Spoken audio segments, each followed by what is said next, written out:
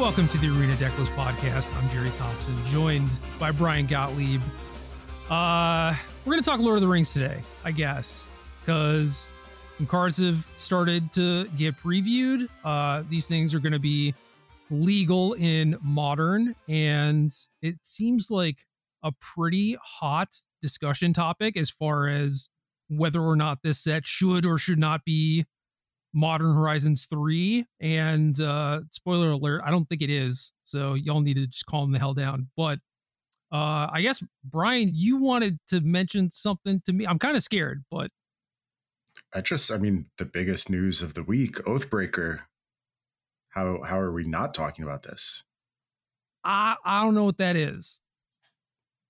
I didn't either, to be honest. I had to do a little Googling. I did know, well, based on context clues, which I am capable of decoding, I was able to figure out that Oathbreaker is a format of Magic. And it was apparently officially recognized today by Wizards of the Coast as a format of Magic. Why? I don't know. I don't know why we did that. I remember this. I remember this. Okay. Yeah. So what it is you get one Oathbreaker, a Planeswalker card. I've never seen anyone play.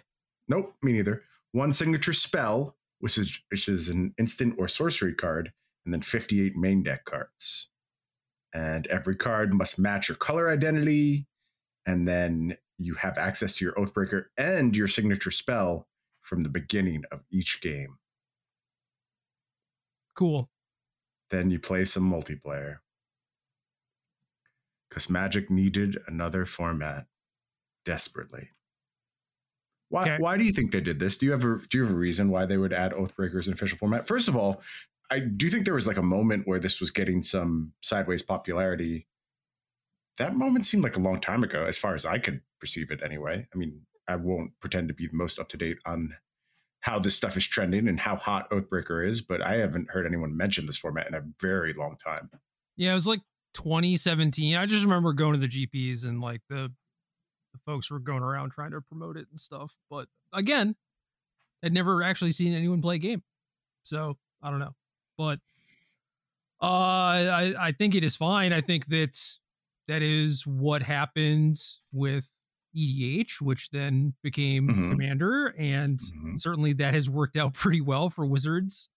So if there is a format that, you know, has some popularity, I guess like maybe Pauper started that way too. Yeah, that sounds right. But yeah, I mean, if there's a community made format that is notable and is driving engagement and whatnot, I feel like then we better monetize that thing. Yeah, exactly. And we start getting like Oathbreaker Horizons or whatever, you know? I'm stoked for Oathbreaker Horizons. I can't wait. Cool. Was that it? That was the hot thing. Yeah, that's all I got. It's just very out of nowhere and strange. And you know, I wanted to know if you had any insight as to why this might be happening, but I have a feeling our old friend is the answer, so no reason to really delve any deeper on it. Our old friend $. Yep, my favorite. Yeah, I mean, there's a lot of things, right? Like you could speculate as to maybe a Wizards employee got a hold of this format and happens to like it, and they are a person in charge or something. Or things can't happen that arbitrarily, can they? Or maybe an Oathbreaker person knows someone at Wizards and has been lobbying for this for a long time. I mean, Gavin Verhey, before he was at Wizards, tried to do the whole overextended thing, which I remember was kind of the precursor to Modern. You know, like weird formats pick up traction and get officially recognized for silly reasons all the time. What was the last format to be officially recognized? Has to be EDH, right? Cube. Okay. Yeah, maybe that's the answer. I remember being weirded out when Cube started showing up on Magic Online. Yeah, for sure. That was a big turning point for the format. Yeah. And now it's, you know, if you are an enfranchised Magic player, like, you know what that means, but like that wasn't always the case, right? So we'll have to see how Oathbreaker develops. Maybe it'll become my favorite. I'm looking for my favorite format. I'm out there as a free agent right now. Like, you recruit me, you make a compelling case. Maybe I'm an Oathbreaker main. I don't know. Canadian Highlander, my dude. Maybe that's also the answer. I'm, like I said, free agent. Make your pitch. Come to the table. The hot contract. I went deep, way too deep last night. I blame it on the fact that I took my prescribed Adderall for the first time in like 2 weeks. Mm-hmm. But I went very deep last night building Canadian Highlander decks. Okay, you were big on this a little while ago, and you kind of I ain't got no one to play with, man. I understand that. Turns out, I can build the decks, I can acquire the cards or whatever, but if I don't actually get to play any games, what the hell am I doing with my life? Yeah, it only gets you so far. But I went down some pretty deep, dark rabbit holes, and that's all I'm gonna say about it. I did not put together any like physical cards because, again, I don't have anyone to play with, so like, what's the point? But my notebook, man, is filled. Anyway, Lord of the Rings. What is your interest level in this? Just like the IP in general.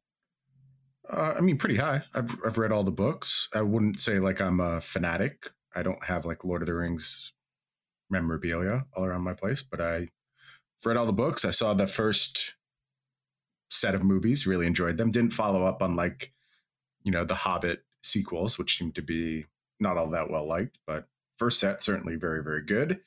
Books I read when I was younger. So sort of like, foundational to introducing me to fantasy worlds. So I would say my attachment to Middle Earth is above average, probably, but not bordering on fanatical, I would say. Word. How about you? I think I missed the boat on this one, which is weird because everything should have lined up for me to like devour this stuff. Cause like I was reading fantasy books as a kid, but y'all got to realize this was in the before times, like no internet.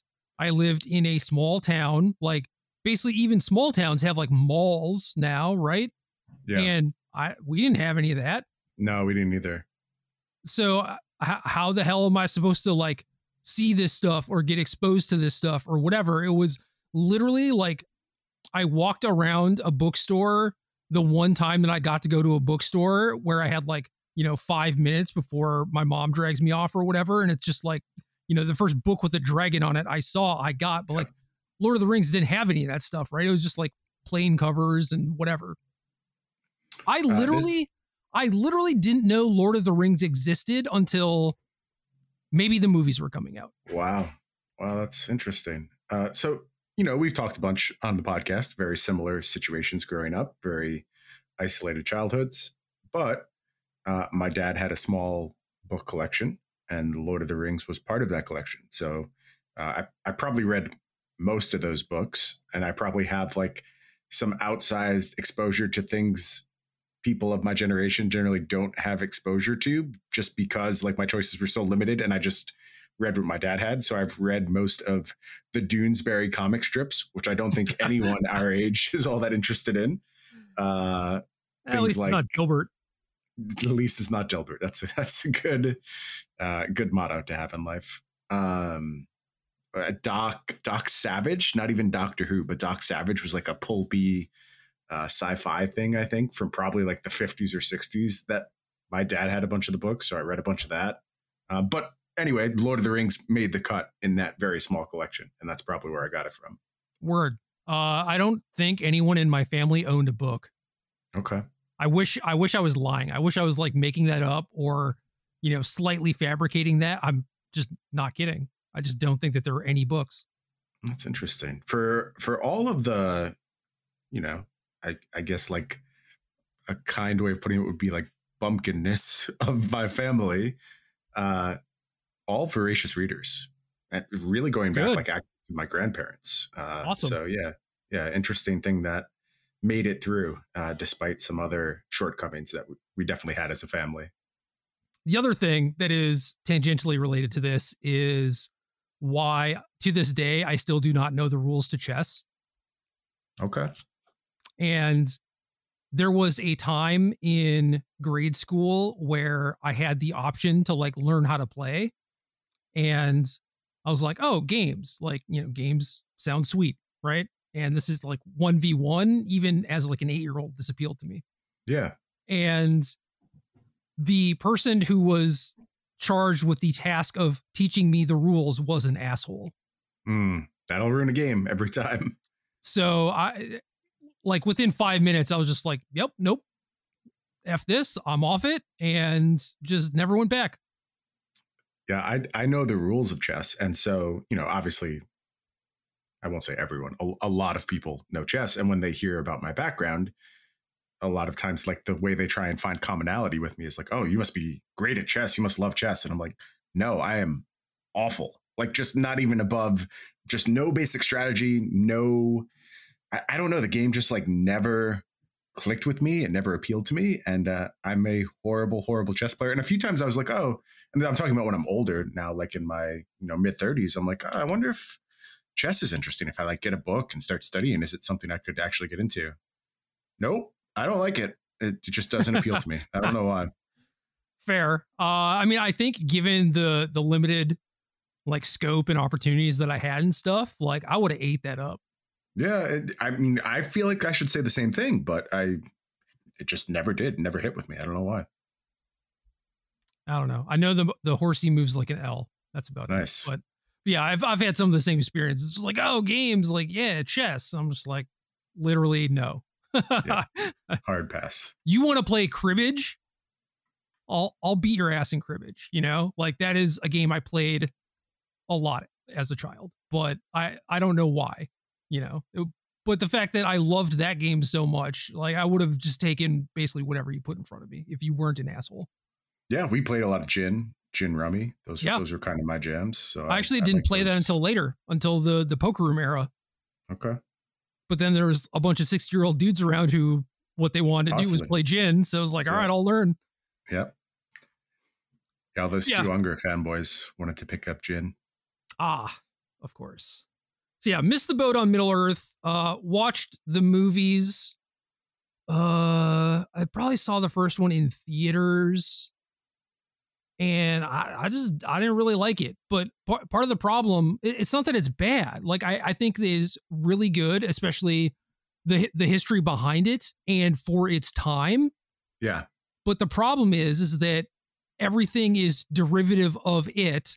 And as you iterate on storyline, like hero's journey type of stuff or whatever, like you get chances to like iterate, make it better, make it more interesting, update it for modern times, et cetera, right? So like the newer stuff tends to just be more appealing to me, even though I respect this as kind of like the OG, Yeah, that's often how these foundational pieces go. And you can look at it a lot with all kinds of gaming, right? Like a lot of things that were the first are not necessarily the best, especially when it comes to things like, you think of the first roguelites or the first battle royales. All those things are very quickly outmoded by whoever like takes this really brilliant idea and then iterates on it. Maybe the one exception to that, Magic the Gathering. Yeah. And I mean, I still think that there are plenty of people out there who are like, they know what Magic is, but maybe Hearthstone's their thing or Runeterra or whatever the next thing to come along is, right? And if it were me in that scenario, it's just like, yeah, maybe Magic is not my thing. I prefer these other things, but it's like, you got to respect how foundational this thing was, right? Like how important this was, because like your thing would not exist if this thing didn't exist, right? Absolutely. So all that stuff is cool. I do think that the themes and everything mesh with Magic really well as far as like setting and whatnot, again, like Magic probably wouldn't exist if Lord of the Rings was nothing. So I think that's fine. It's a little weird to be putting, Gandalf in my thing, my Magic cards. We talked about this a little bit before, where it's just weird to just be like mixing stuff. But whatever. The people who love this are really gonna love it, and then I guess everyone else is just gonna make up reasons for why they don't like it, which is like, oh, it's gonna ruin modern or whatever. And all right, everyone needs a hobby. And I've certainly seen enough people who are like either not interested in Magic or tangentially related to Magic being like, oh, this is amazing. I'm completely all in on this set. So it is doing its job very effectively. I have just gotten to the point where I'm like, none of these things will ever be for me. I like my things separate, just how I feel about it. I don't have any need for any of my favorite IPs to cross over into Magic. I get it. And I agree with you. I just feel weird whenever I say that, because it you probably just sound like a segregationist or whatever, right? It's just like, that's not what I mean. Hopefully they sound much worse than we do. But yeah, hopefully. But like, you know what I mean? It's just like, it just kind of weirds me out. It's like Magic is its own thing, and suddenly you have like LeBron James on a Magic card or whatever. You know, it's weird. It's just weird. That's all you have to say about it. And you know, some people that bothers them, some people it doesn't. And if it doesn't bother you, that's cool. I'm happy you get your favorite Lord of the Rings characters in your Magic game. I've just written off all this Universes Beyond stuff. It's never going to be something that I'm over the moon about. So I'm just going to engage with it as I would with Magic cards, because these are actual Magic cards you are allowed to play in formats I care about. So that's the only context I need to really analyze them and think about them. Yeah, I guess the thing that's weird to me is like, you're kind of shoehorning this thing in here because of almighty $. And if you were going to make a fantasy TCG about Lord of the Rings, this is not how you would do it, and this is not how you would implement these mechanics. And like, that's part of what feels off to me, you know?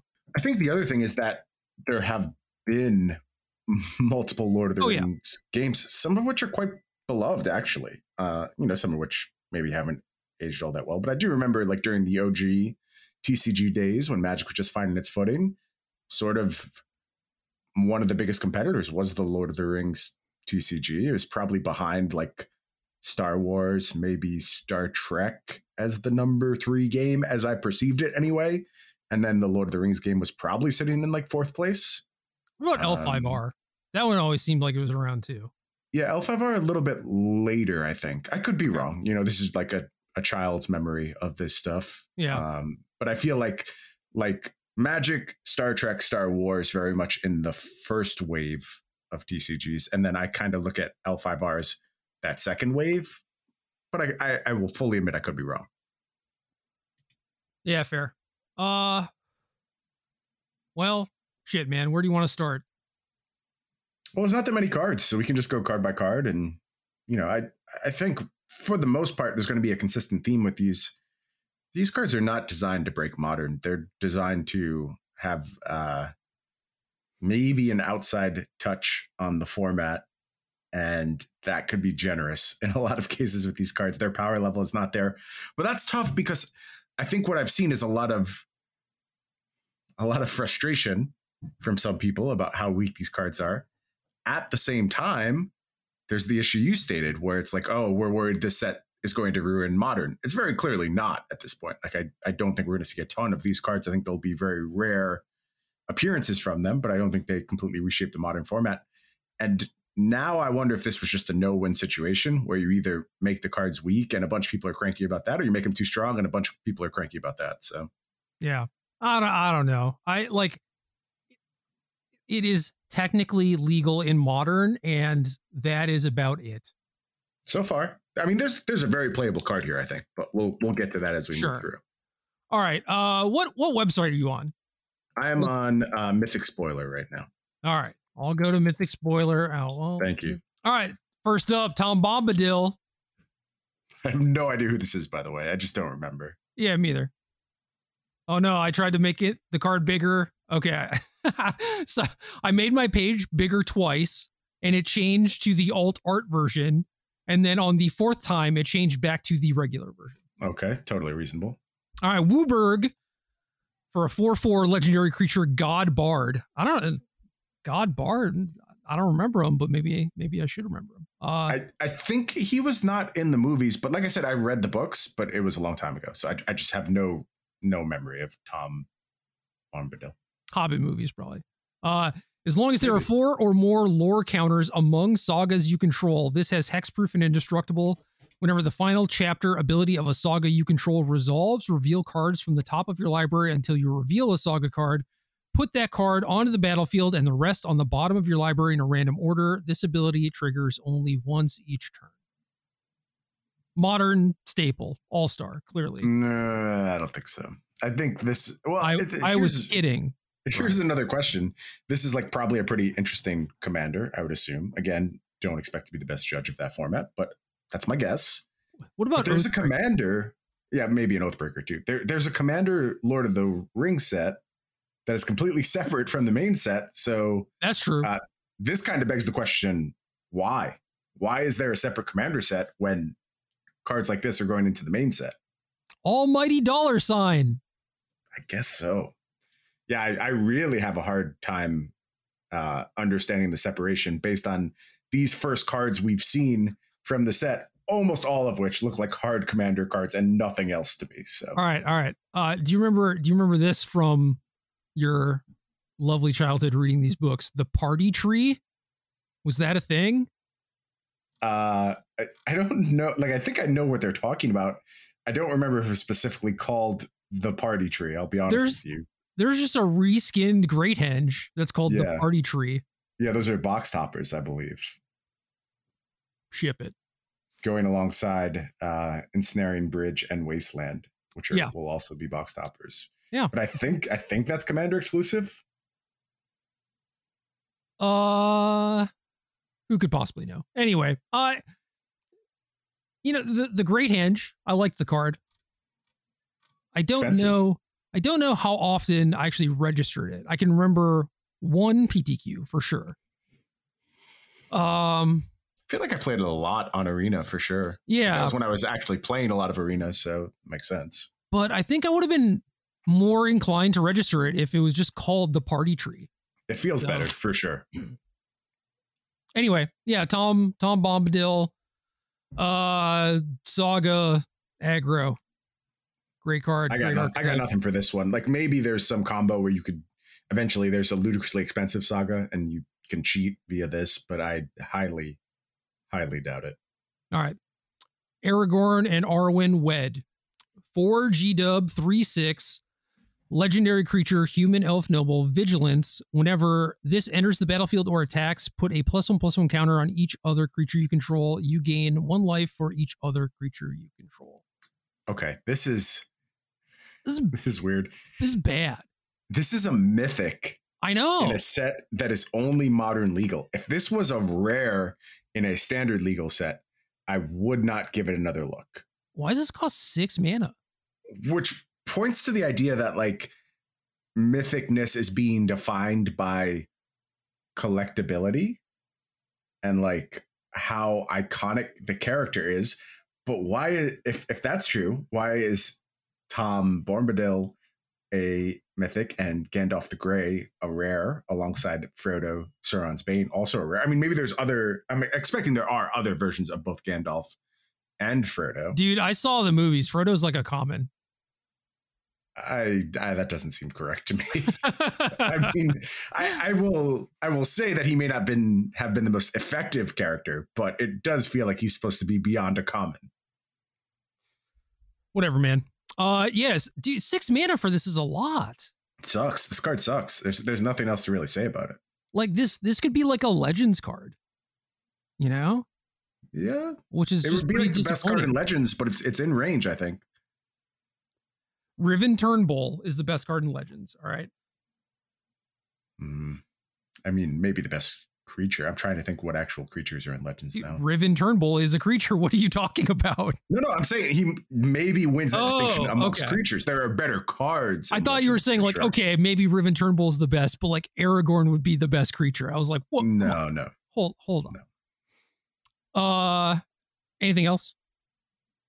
No, I don't know what I'm supposed to say about this one. I feel like I'm usually pretty good at finding the bright side and being like, oh, we could maybe do this, but I got nothing here.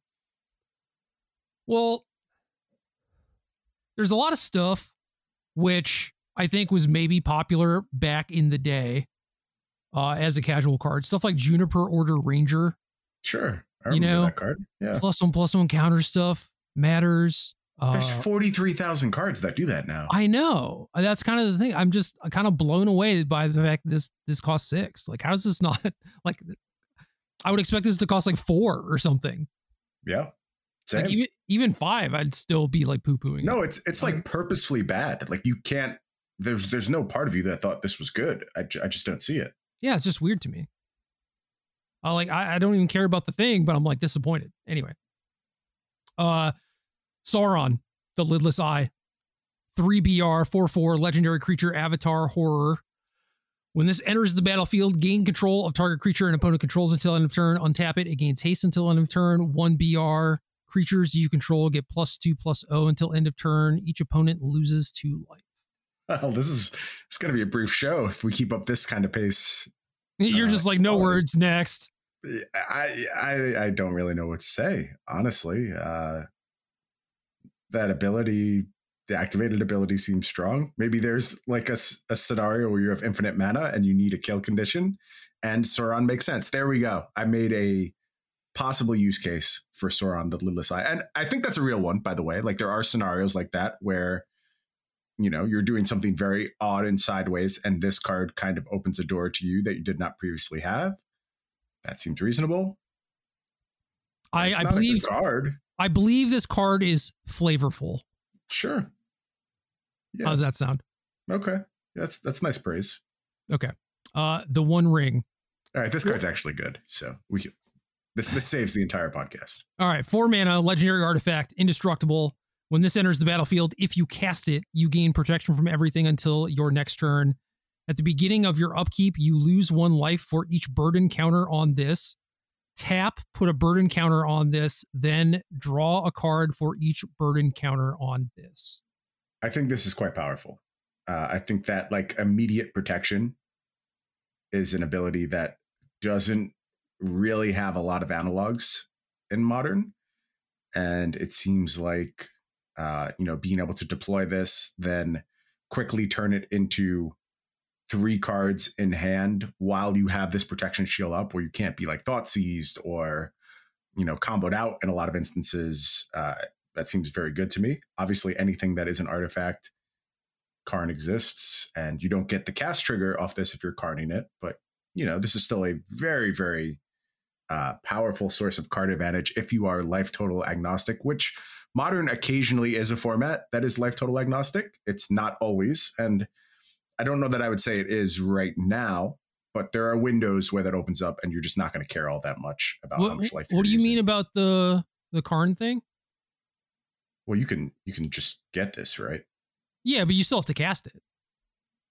Oh, yeah. Okay. Yeah. Sure. I was like shortcutting it into play for some reason. Yeah, that's why I was confused. That's why I was confused. Yeah. No, my bad. I skipped a step. This does seem like a reasonable Karn tutor target. I mean, you already have 30 of those, especially in Modern, but each one makes a difference though. And each one gets you another, matchup percentage points that you didn't have previously. And I think the One Ring very much falls in that category. But I also think there's a world where this is just like a pretty good engine card that you can build around to do something. It's kind of an underpants gnomes where like step 1 is cast this, get a few cards immediately. Step 2, something. Step 3, profit. And I'm not sure what the something is quite yet, but I think the output of this card is high enough. And that protection ability is so unique. I just wouldn't ignore it. I think it does open up some deck building possibilities. And certainly when you look at what else it is competing with in this set, I think it's by far the most exciting card we've seen thus far. Yeah. I mean, there's stuff that you can do with like bouncing it. Unfortunately, you can't do like welder-ish stuff, but I think that is probably fine. You could also just have multiple copies, right? Mm-hmm. And maybe reset it all the time. Karn helps with that to some degree. You can build the weirdest turbo fog deck in the history with stuff like this, I guess. So I'd be lying if I said I wasn't thinking of it. It is weird that the best way to like reset the One Ring is to play another The One Ring. I agree. Should we also talk about the One Ring? Yeah, I mean, I kind of in booster packs. I kind of picked up what was going on there with the like 1 of 1. Yep. Numbering. I guess there are some other ones that are like 1 of 300, 1 of 7, 1 of 9. Yeah, the One Ring is the really interesting one. There is literally 1 copy in existence. It'll be with a serial number appearing in. That's just going to be like $1 million. I think so. I think $1 million is pretty much where I would expect it to sell for. We're about to be Willy Wonka up in here, man. It is. Try and get my golden ticket. It is a hell of a precedent. And, there has always been this argument of like booster packs as lotteries, and like, are booster packs inherently predatory? Well, they're more predatory than like other ways of selling a game, for sure. There's no question that there is some like desire to reach to that same type of stimuli that comes from gambling when it comes to booster packs. And that's what makes them more appealing. But I've always said that, short of gambling on a sealed pack of alpha or something like that, which means you already have a very large amount of disposable income, you're not really trying to do like the dollar and a dream thing where you just hook people hard. And, if I hit this lottery ticket, my life's changing. I don't have to live in the toil of capitalism anymore, and I get to escape, or I get to take care of my sick child or my sick mother and give them the life they always wanted. Those type of dreams have never really been sold from a factory fresh booster pack before. I think you're crossing a pretty important line now where you're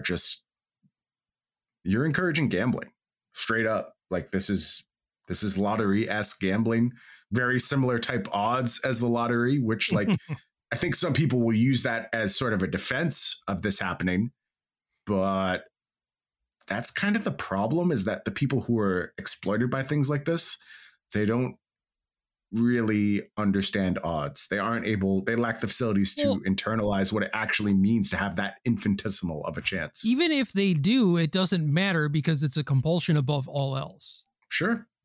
Excellent point. Like you can know factually that the odds are against you, but like you're still going to put it all on black or whatever, just like people just do that even though they know. And, we started this podcast talking about, pretty meager upbringings and the type of places we were in. I will tell you that where I lived, you would come across people's lives destroyed by the lottery for real. Like people who just sat in gas stations all day playing quick draw, or people who just scratch off after scratch off after scratch off after scratch off. I saw that. I absolutely saw that with my own eyes. It's not a myth. It really does happen. I don't know. I don't know if this crosses over that line. Premium cards are in every TCG. Just something about this one feels different to me. Feels like you're, like I said, dollar and a dream. This go around. It's worse. It is definitely way worse than I think the most I ever felt this was opening cases of like B for Z. Okay. And there's like the dual lands and like the occasional piece of power and stuff like that. But that was not going to change your life. Like no, it wasn't. Card actually has the capacity to change lives. This is where the logical part of me comes in, where I knew that it was not a good idea to do this for the sake of doing it. So, once I was done drafting the set, like it's not like I was just buying the boxes and opening them or whatever. Right. Now, did I maybe try to encourage people to draft more often? Because like, yeah, absolutely. But, I was getting some sort of utility out of it and then just stopped or whatever. And if there was like literally only one copy of the card that was, I guess there are, like I said, one of 700, one of 900, whatever. Like there are other smaller lotto prizes, I suppose, but it's like I never would have engaged in that thinking that I would get the one singular copy. But that's me. That's how I'm able to interact with it. I don't think that I ever developed a gambling problem, Yeah. But that is definitely not going to be the case for everyone. And like, if that does happen, that's horrible, man. Scary. It's a scary line to play with for sure. Good times. All right. Are you going to open some booster packs trying to get the One Ring? No. Okay. I'll probably open one. Where do you think the pack is going to be opened? I don't know. Anywhere. Like theoretically, it should be anywhere. In theory. Do you think there's something going on? You think they would seed it? I'm not saying that. Okay. Put your tinfoil hat down. I may be insinuating that, but I'm not saying it. That would be risky business for sure. It's more likely that it gets opened in the US, I think, because that is the biggest market. Yeah. Right. And I do think it behooves them to get opened at some point and then become a news story. I don't know. I'm just saying, I think you want it on YouTube, if anything. Yeah. Well, yeah, that'd be absurd. You want the opening captured. Yep. Anyway, Mount Doom. On the topic of how appropriate, Mount Doom. Yeah. Legendary land, tap, pay 1 life, add B or R. 1 BR tap. This deals 1 damage to each opponent. 5 BR tap. Sacrifice this and a legendary artifact. Choose up to 2 creatures, then destroy the rest. Activate only as a sorcery. I feel you could like probably talk yourself into playing this, right? I feel like a lot of these cards might be top-down designed to a fault. Yeah. Yeah, this is playable. Which is interesting because we're next going to get to a card that I feel like just totally fails that task. But okay, cool. Like this is in Commander, it's whatever, right? Because if you're Rakdos Commander, if you're playing your brand new Sauron deck or whatever, this is the same thing as like a City of Brass or a Mana Confluence or whatever. But it's like those cards are not that good. Yeah. And Sulphurous Springs, I think, would not make a lot of Commander main decks because there are stronger options. However, this does have reasonable utility. So, okay, cool. Yeah, you're right. Like this will probably go into some decks, but like for Modern, absolutely not. You don't think so? What am I doing with this? Slowly, 1 damage to each opponent. There are other lands that do that are not good, right? Like I would rather play Ramunap Ruins or whatever. This is a dual land. A bad one, but a dual land. A bad one. It's as much of a dual land as a Mana Confluence is. Yeah. And you do get to do things like play a copy of Urborg to kind of free roll it or whatever, but that's also just like a lot of jumping through hoops to effectively pay 4 mana to slowly nickel and dime your opponent out. Yeah, it's a hard argument to make because like the type of deck that could theoretically, like in my head, play something like this in good faith in Modern right now is the type of deck that I would never ever want to play in Modern. Like, well, sure, fair attrition Jund, and Jund won one of the challenges last weekend, but yeah.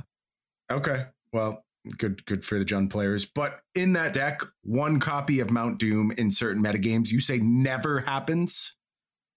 I'm not saying that people won't do it. I'm saying that Okay. I will never do it. Okay.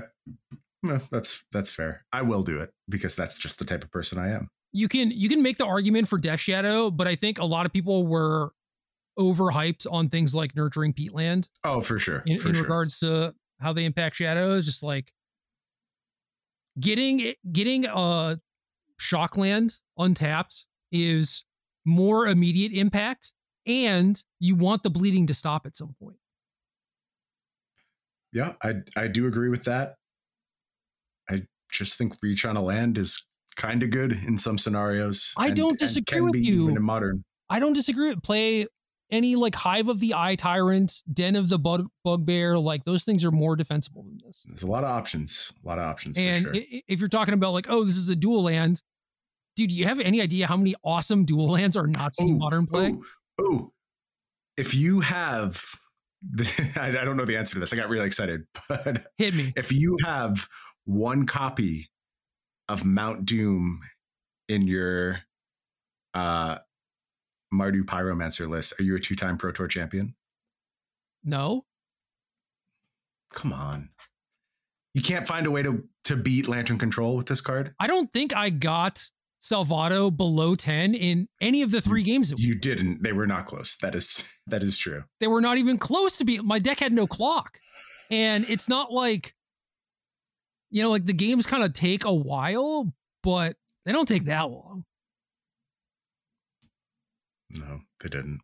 Could you have built in a different way? Should Mount Doom have existed? I could have played a single game against Lantern ever. Yeah, that's fair. The 2 times I've played against Lantern have been playing for top 8 of GP in Oklahoma City, where I blew it, and then Zach won the tournament and then made Lantern a deck. Yep. So and then was in the finals of the Pro Tour, which I probably only lost because I lost that match against Zach, which let him top 8 and make Lantern a deck. So yeah, mistakes might have been made, man. I don't know. Sounds like it. It wasn't even like, I don't even think I had to like test the matchup. I just had to like watch a canister VOD. I just couldn't even be bothered to do that. And 22-year-old Magic workaholic me would be so disappointed in me now. Time's valuable, man. As we get older, it gets more and more finite. So I understand. It's not. I just do heinous, useless bullshit with my time. So all right, my time is valuable. That must be nice. Gandalf the Grey. 3 UR 3/4 legendary creature avatar wizard. Whenever you cast an instant or sorcery spell, choose one that hasn't been chosen.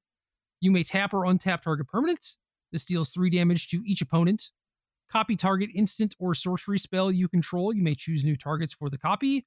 Put this on top of its owner's library. All right. First off, medium as hell. Like, just not an exciting card.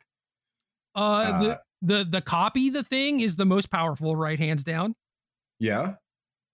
But you could do it one time on your 5-drop nonsense 3/4 creature. True.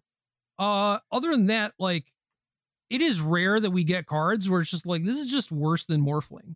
You know, most blue kind of like powerful modal finishery type things. It's just like, oh yeah, this is just way better than Morphling. Yeah, it's a bad card, but what really grinds my gears is doesn't feel very Gandalf-y to me at all. Like, you talked about how it felt like a lot of this stuff was top down. The first few cards were. Yeah, I'm not feeling it with this Gandalf. And look, maybe somebody who understands Lord of the Rings better than I do can make a good case why this is a great representation of Gandalf. But I would argue that's not indicative of good design. Good design is supposed to be resonant so everyone can make those connections and understand why this is a great Gandalf. And for such an iconic character, I think that kind of misses for me. Okay, I was going to say, I think that might be true for a thing that is not a Universes Beyond thing. Like, if lore-wise, top-down, Gandalf is it, which would not have been my guess. No. Then, okay, cool. But, yeah, I do mostly agree with you, though. This is, again, one of those cards is, like, not particularly strong, and I don't know, maybe... Like, people are going to want to build decks around this no matter what, just because the old dude with the beard is on the card, right? Yeah, I think it probably ends up in Commander decks, sure. But, like, wouldn't you prefer... You can't bring this to your local game store and play Modern with it. Like, no. Isn't that a miss in some ways? I don't know, man. I think that, like, if this set impacts Modern in a small way, I am happier if it is not the name characters that are doing it. Okay. I don't know. I don't know what the answer. Like, like I said, I feel like there's no good answer to this, which is why I'm having a hard time refuting your point. To me, I sort of want Gandalf to matter, but I understand the consequence of that is that now Gandalf is in every game of Modern until the end of time. So right. Just feels like you can't win with this one. What if instead of Ragavan, it was Frodo or whatever, right? And you're just like, dude, what the hell? It'd be weird. It'd definitely be weird. It would be weird, and I think more people would be angry than the amount of people that are like, yo, I'm going to start playing Modern because Frodo's a banger. Maybe more people would be angry, but which matters more? Someone being angry or someone starting to play the game? Yeah. No, you're probably right about that. Like, at some point, as soon as you do this product, you're making some amount of people angry. They're literally looking for reasons to be angry. Yeah, absolutely. So yeah, you're right in that those people are going to exist no matter what. So do you cater to them or nah? And yeah, you're probably right. I think it's just nah. I think like at some point you like are trying to foster a relationship with your community and you like identify yourself as a game maker that listens and tries to provide the community what they want, that's not, we're past that. This is a money making venture, and if you see it as anything else, you're just deluding yourself. So, well, should we feel like surprised or bad that this is maybe one of the things that they are not just dramatically cash grabbing for, where it's like Gandalf is busted modern breaking mythic or whatever? I would say, if I thought that was the case, then I would say you're right. Good on them for showing some restraint. But then you point at other things in the set, like the One Ring and serialized soul rings all over the place at Elvish, and like that's very clearly like, yes, it's serving a purpose. It's like good lore referential, but it's also there to hard make money without a doubt, and can't be seen as anything else. It's leaning into collectability in its purest, most disgusting form. I don't know. I mean, like you're already doing it. If you're doing it, commit. I'm big on commitment. Like, you can play either side of the coin. You can be like player friendly and always trying to do the right thing, or you can try and make money, but don't pretend to be half in and half out. Like, just make the money. Just do it. Right. But then if they do that, we just give them even more shit. Okay. And they keep making more money. Like, the shit we give them is irrelevant. It's not meaningful. I've been giving them shit for basically 4 years straight now. It hasn't made one iota of difference on their bottom line. You literally sat out the world championships of Magic the fucking Gathering, and it did not matter one bit to their bottom line. So, like, giving them shit is completely irrelevant. I think it's proven to be so at this point. Fair. Yeah, I don't know. It's weird to be critical of them for doing it, and then when they don't do it hard enough, you're like critical of them for not taking all the money. Yeah, just like not being super greedy. It's like, I don't know. I mean, I'm not willing to like pat them on the back for this or whatever. It's just like surprising and weird and a strange choice. Like, if you wanted to go down this route where like, oh, we need to make the card or the set modern legal so that it sells maybe a little bit more to that crowd or whatever, but then we can't make Gandalf good. It feels like a lot of those things are kind of at odds with each other. It's like, you know, if Gandalf sucks and Aragorn and Arwen suck, and I mean, we've seen 10 cards or whatever, right? So yeah. Who knows? But like, if this is how things are going to be with this set, then I feel like maybe it missed the mark a little bit, but obviously very, very early. It's just weird to do it with something as iconic as Gandalf, right? Because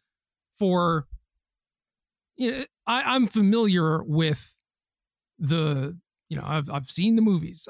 Not everyone has seen the movies or whatever. And for the people who are even less enfranchised than me, like, they still probably know who Gandalf is, right? Yeah. Oh, for sure. So then to make his card like kind of weak, maybe there's a different Gandalf too. I mean, yeah, I think there will be. All right. Okay, so then maybe we should just shut the hell up and wait, because if there's a second Gandalf, then all bets are off, right? Maybe it's just more Ragavans. Gandalf the Pilferer. Let's go. Oh, very possible. All right, let's go on to Frodo. Frodo, Sauron's Bane. Dub. 1/2, legendary creature, halfling citizen, HH, where H is a hybrid white or black mana. If this is a citizen, it becomes a halfling scout with base power and toughness 2/3 and lifelink. BBB, if this is a scout, it becomes a halfling rogue with whenever this creature deals combat damage to a player, that player loses the game if the ring has tempted you 4 or more times this game. Otherwise, the ring tempts you. That's a tough one, Gerald. I don't know. Top down, baby. Realistically evaluate this. I will say that no matter what the ring tempting you does, this is probably worse than a standard card, which is wild because we see this, like, this mode of design. We've done this a bunch, these fake Figure of Destinies. We go back to it time and time again. And in standard, they come off quite strong. They have a lot of history of success. They all get players excited. I understand why you want to do it. This one has probably the most restrictive ultimate we've ever seen. Like really, really hard to play your white creature and then shift all the way over to black. The upgrade you get the first time to 2/3 lifelink feels meh. I mean, it's like okay. It's not exciting. And then the third one, I think, just because we know there's no evasion tacked on, like whatever this ability is, whatever this tempting does, having to get through with your 2/3 lifelink, halfling, rogue, scout, citizen seems like a very big ask. And on the whole, just like a really, really underwhelming card again. And it doesn't get bigger either. No, does not. So yeah, which kinda again, top down, like Frodo shouldn't be massive. Probably that makes a lot of sense. No, I agree. I'm just saying, as far as like, is there a reason for them to like maybe chump block this or whatever? It's like, no, nope. You just put a 3/3 in front of it and you're good. Yeah. It's hard. It's just hard to imagine the context. I mean, the set has a lot of room to expand, like we just said. So many things can change. There's cards that give you non-basic land walk in the set. So maybe that's what you're supposed to do to get Frodo through. I don't know. I don't know what the answer is. That's a reprint. This. Yeah, it's a Trailblazer boots. Yeah, okay. It is. That's a Zendikar card, baby. Yes, it is. So I guess they're doing these like Godzilla treatments, as I've come to know these, where it's a card with a different name that already exists in the main set as well as the Commander set, right? Yeah. Yep. Lore-wise, Brian, is it inherently a bad thing to be tempted by the ring? Like, the bad thing is when you like fully give in, right? But yeah. I believe it is normal for someone to get tempted, but it's like it does make it harder and harder the more times you do it, presumably. Yeah. It's not a good thing to be tempted by the ring. Like it should happen to everyone exposed to the ring, and only the best of us would be able to overcome that temptation. Yeah, I don't know. I think that flavor works for me. I think. Okay. I'm just checking, It's like, I'm tempted, but I just say nah every time, But if it does like, it 4 times though. Well, right. If it like seeps in and corrupts you and makes it more and more likely that you will just give in or whatever, then yeah, I get it. Then it's a win. Look, this is the least developed mechanic we have out of all the stuff we're going to talk about here. So maybe this is a home run. Maybe this gets built out in such a way where I'm like, oh yeah, that's definitely the ring. And we'll see how that goes. But, trying to speculate off this, it's really hard.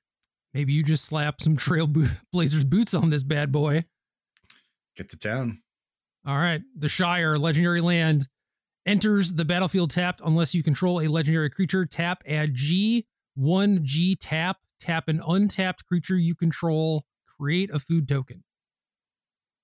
This would have been a mildly playable standard card. Yeah. Like I would have put 1 in a lot of my decks. I don't think it would have pushed those decks over the top. I don't think it's going to do so in modern.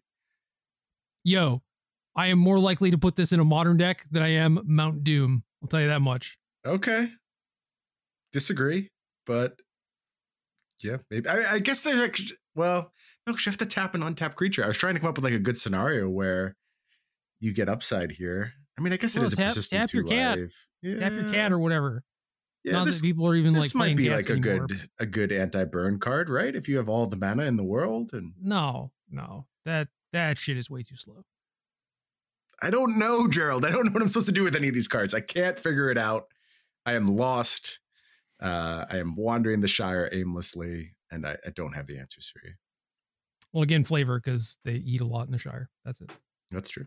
Lorien Brooch or Brooch, I get whatever. Trailblazers boots, cool. Is this a rare? Why yeah, is this rare? That's what threw me off. Trailblazers boots was not a rare, right? That was uncommon. That's what I thought. So rarity upshift for the are the base packs also expensive of this set? I mean, more expensive than a regular booster pack, I would imagine. Yeah, I thought so too. Dude, lottery tickets by default are just more expensive, you know? I guess that's true. So I don't know what the One Ring is going to be worth, right? You're talking about the one ring right now. The One Ring. And I certainly don't know if it will ever actually sell. Or if it even gets found, right? If there legitimately is only one, it could just be in whatever sealed product someone chooses to keep of this thing. Could just be in the dump, dude. Could already be there. Could be in the dump. Good point. But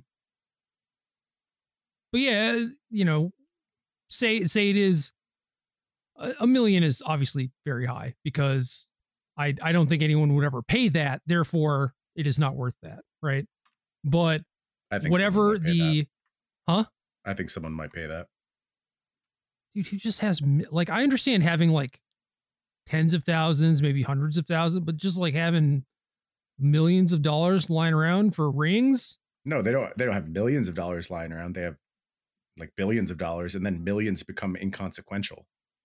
Yeah. Even if you have like, I'm going to lay out $500 million as a small amount of money. But if you have that kind of wealth, then $1 million is just like what you generate on a passive day. It doesn't matter anymore at that point.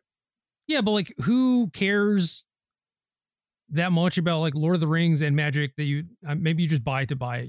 Someone suggested Stephen Colbert as a potential buyer. Oh yeah, he's a big Lord of the Rings nerd. I don't know. There's a lot of nerds out there, bro, who are willing to spend money on these things. Is Colbert going to spend like $1 million or even like $500,000? I don't know. I don't know how much money he's worth. I expect it's a very large amount, though. Like kind of the type of money that is just like $1 million doesn't actually matter. Dude, donate that money. Do something good with it. Maybe Mr. Beast will want to destroy it on his YouTube channel and then fix a bunch of people's eyes afterwards. Like anything's possible. Oh shit. Okay. Yeah, why has this gotten weird? Isn't it a weird world we live in at this point? Like all these possibilities. Yes, it very is. Strange. All right. Samwise is stout-hearted. 1 dub, 2/1. Legendary creature, halfling peasant, flash. When this enters the battlefield, choose up to 1 target permanent card in your graveyard that was put there from the battlefield this turn. Return to your hand. Then the ring tempts you. Why? Hold on. This is Samwise slander. Why is Frodo a citizen and Samwise is a peasant? I don't know, man. You gotta tell me that. There's probably some explanation. I mean, you don't have to tell me. I actually don't care. Okay. That's good to know because I don't have an answer. This is one of those instances where I wish there was a cleaner way to talk about this sort of thing. Choose up to 1 target permanent card in your graveyard that was put there from the battlefield this turn. I just hate that language. You don't like what was the first instance of this? The card that was going to be good in Modern. Maybe it wasn't the first instance. There's like brought back. I don't know if that was the first one though. Yeah, that's but there's that sort of thing. Yep. Meh. I like this card actually seems pretty playable to me.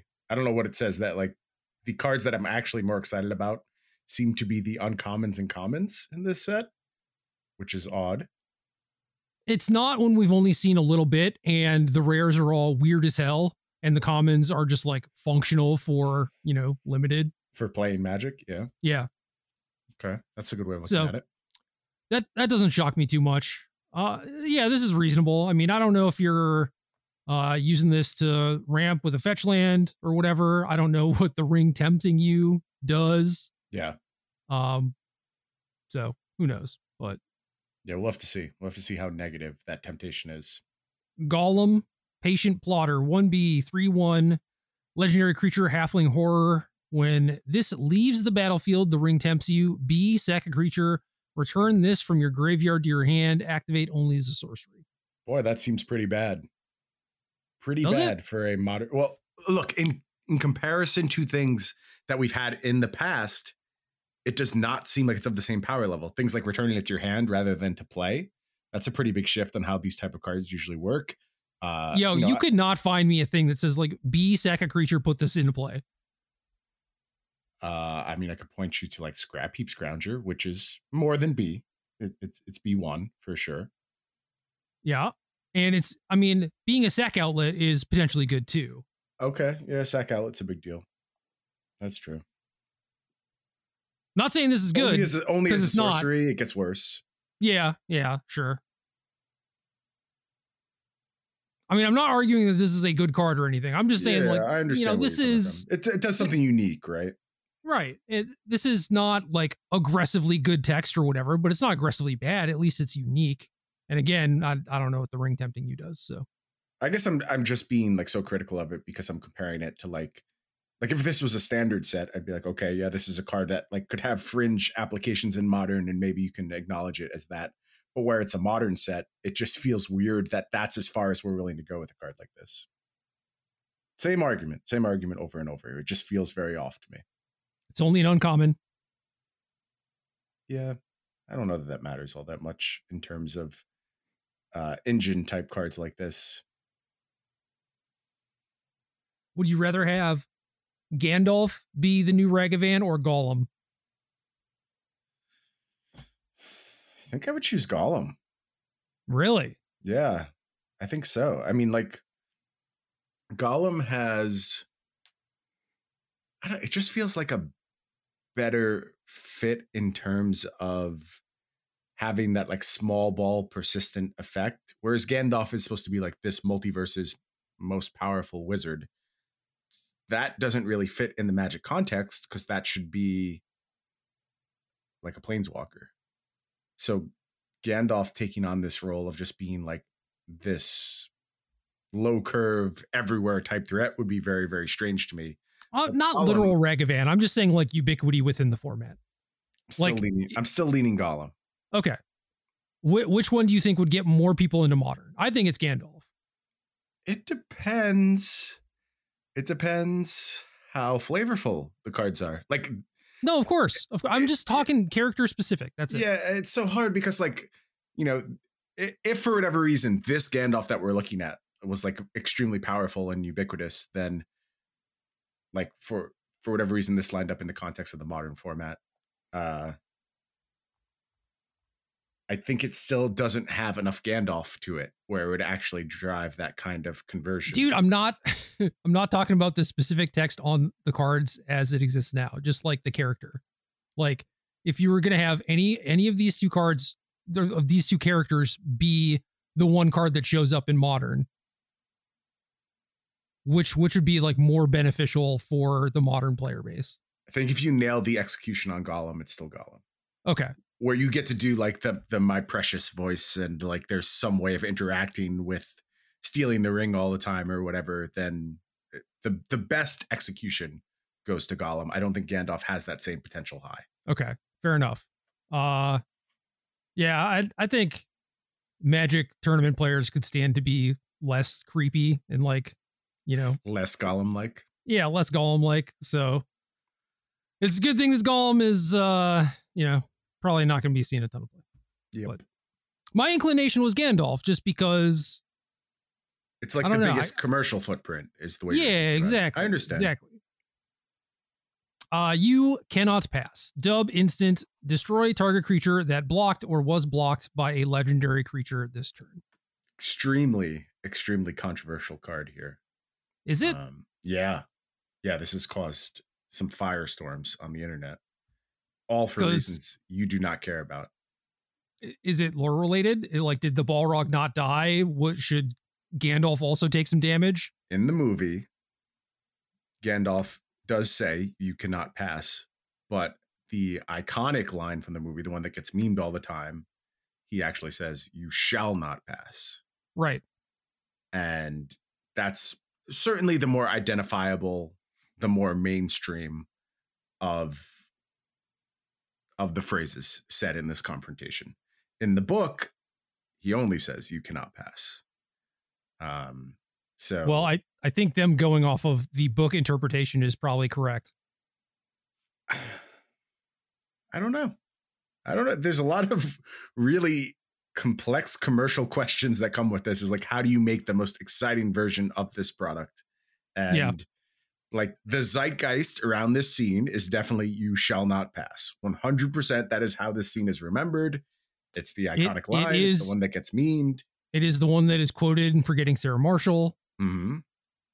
I don't know if that's an important characteristic to look at, but yeah, you're right. Hey, it matters to me. I don't know. I wouldn't say it matters. It's relevant to me. That doesn't seem like a movie you should have seen. Like, there's no way you like that movie. Kristen Bell, man. That's all it takes? Well, Veronica Mars is my favorite show of all time. Yeah, so. I understand. So anything she's in, you're just like, yeah, I like this movie? Not everything, because she's been in some bad stuff, and eventually I just stopped watching them. Mm. But you got all the way through Forgetting Sarah Marshall. I did, yeah, absolutely. I think it's a fine movie. Like, I'm not judging you as far as like those type of comedies go. I think it's actually a pretty good one. You are correct in that it is not my typical genre, and whenever I bring up the fact that I willingly subjected myself to that movie, people are like, "Huh?" Always shocked by it? Yeah, I mean, if they know me. That doesn't make you want to try more movies in that genre, having experienced that and been mostly okay with it. No, because even if that was like a medium plus version of that genre, like I'm good. I would say it's medium plus for sure. Yeah, I'm good. Like, that's enough for me. Fair enough.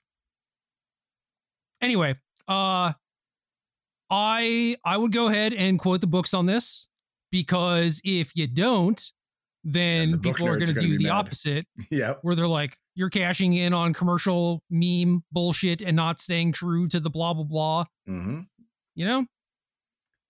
This set should just be called You Can't Win the Set. Yeah. Just no winning decisions to be made here. Except for your bank account. Your bank account's going to win. That's true. Either way. I think this is interesting, though, because if all you know are the movies and you see this and you're like, oh, but the word's wrong.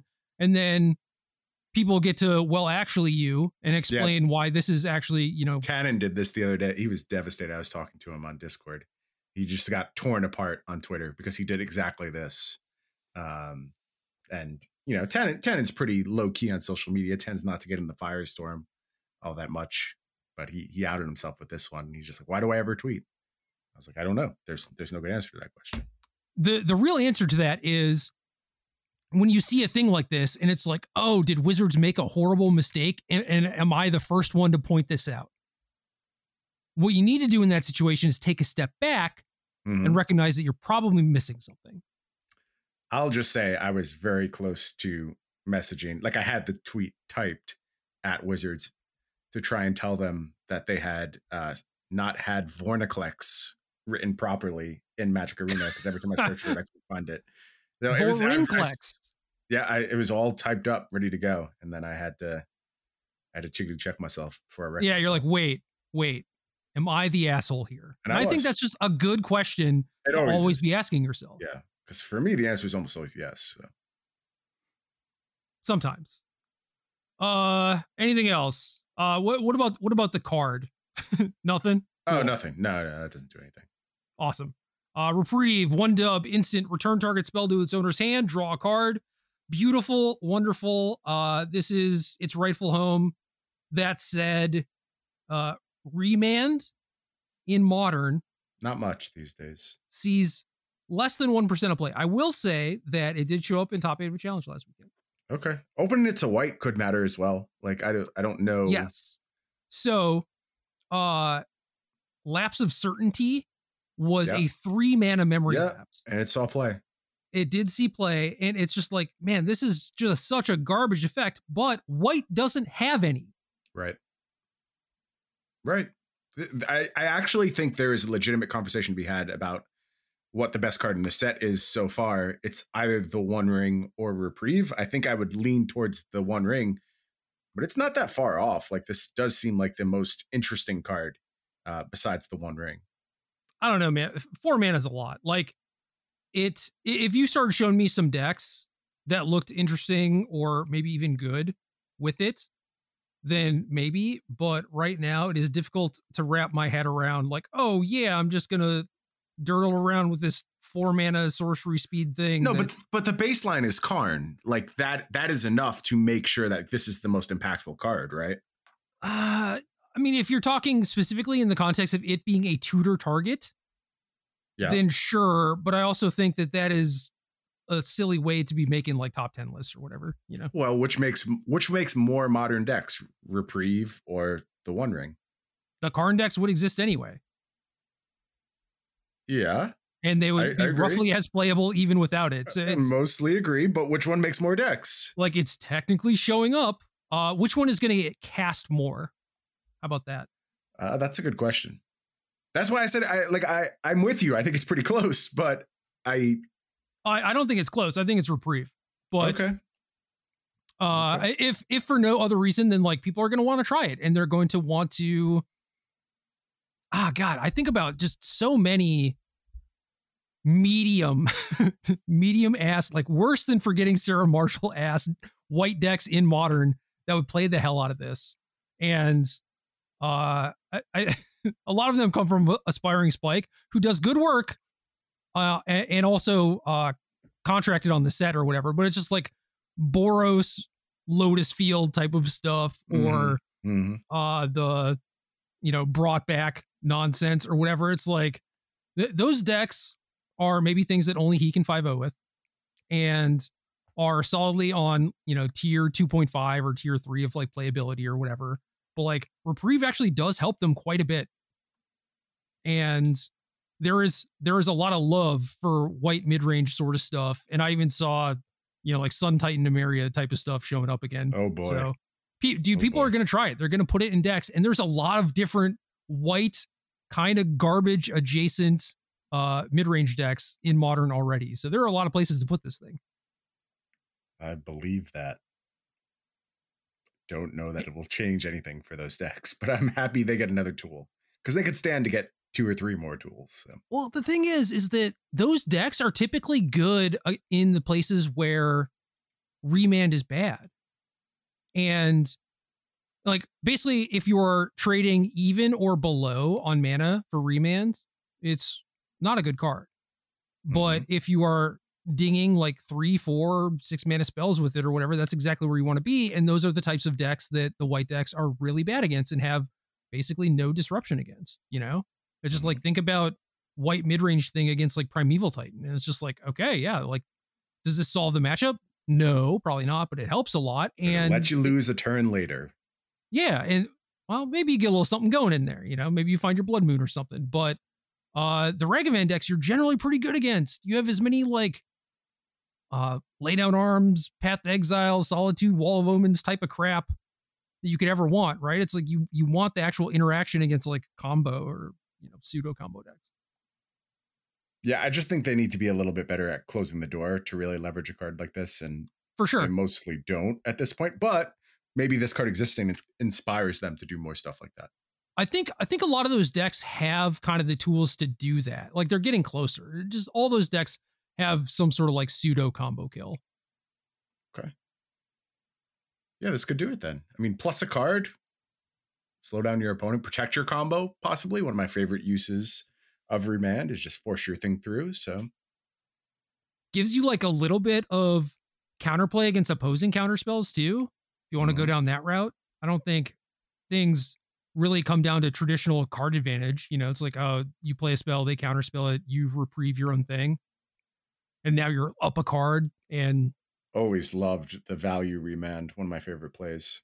It feels good. I'm not sure how often that's going to decide games, but like that's another avenue to it where it's going to come up a non-zero amount of the time. So like I don't think this is slam dunk going to change Modern or whatever. It is definitely a card that is going to see play though, and I think that's cool. And that's what you should be getting out of this set is just like a random ass thing like this. Like it has random instance, has Lord of the Rings characters on it, but could also just be reprinted later and not have it. Kind of like this Lorien brooch.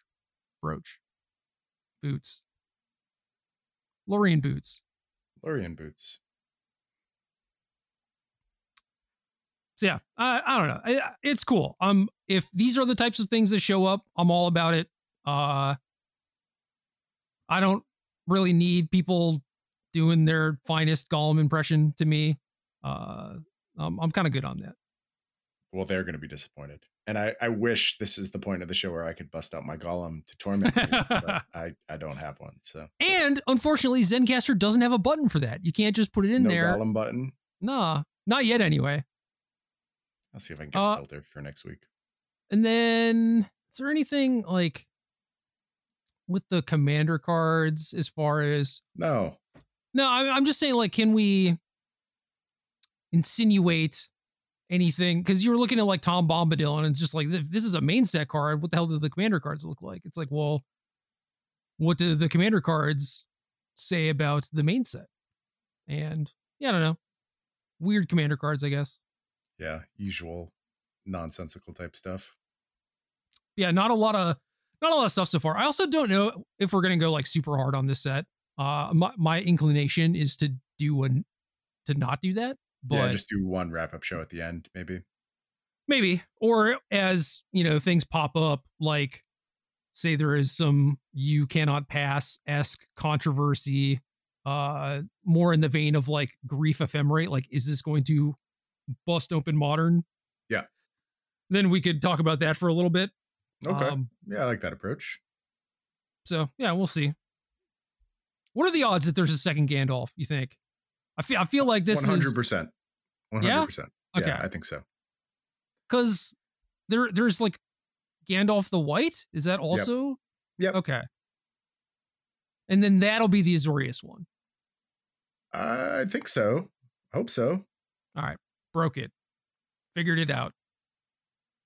I don't even know anything about this. And I feel pretty smart right now. But it's also probably done intentionally on their end, is like drop the medium ass one and surprise them with the good one later, but like everyone should know that there's a good one coming or whatever.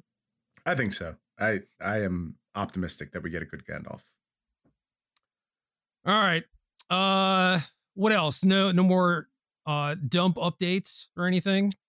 Haven't seen much going on at the dump. There was some recycling going on, which I sent you earlier this week, but I don't think that actually qualifies as dump news. So yeah, we'll keep an eye on all the dumps around America, and I'll keep everyone updated as or Reddit will, at the very least. Yeah, Reddit sees all.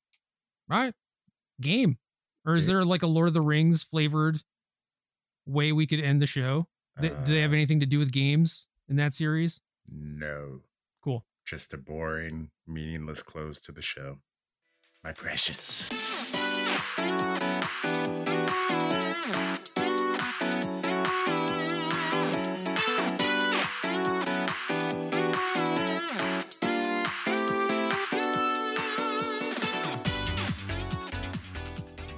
Good luck.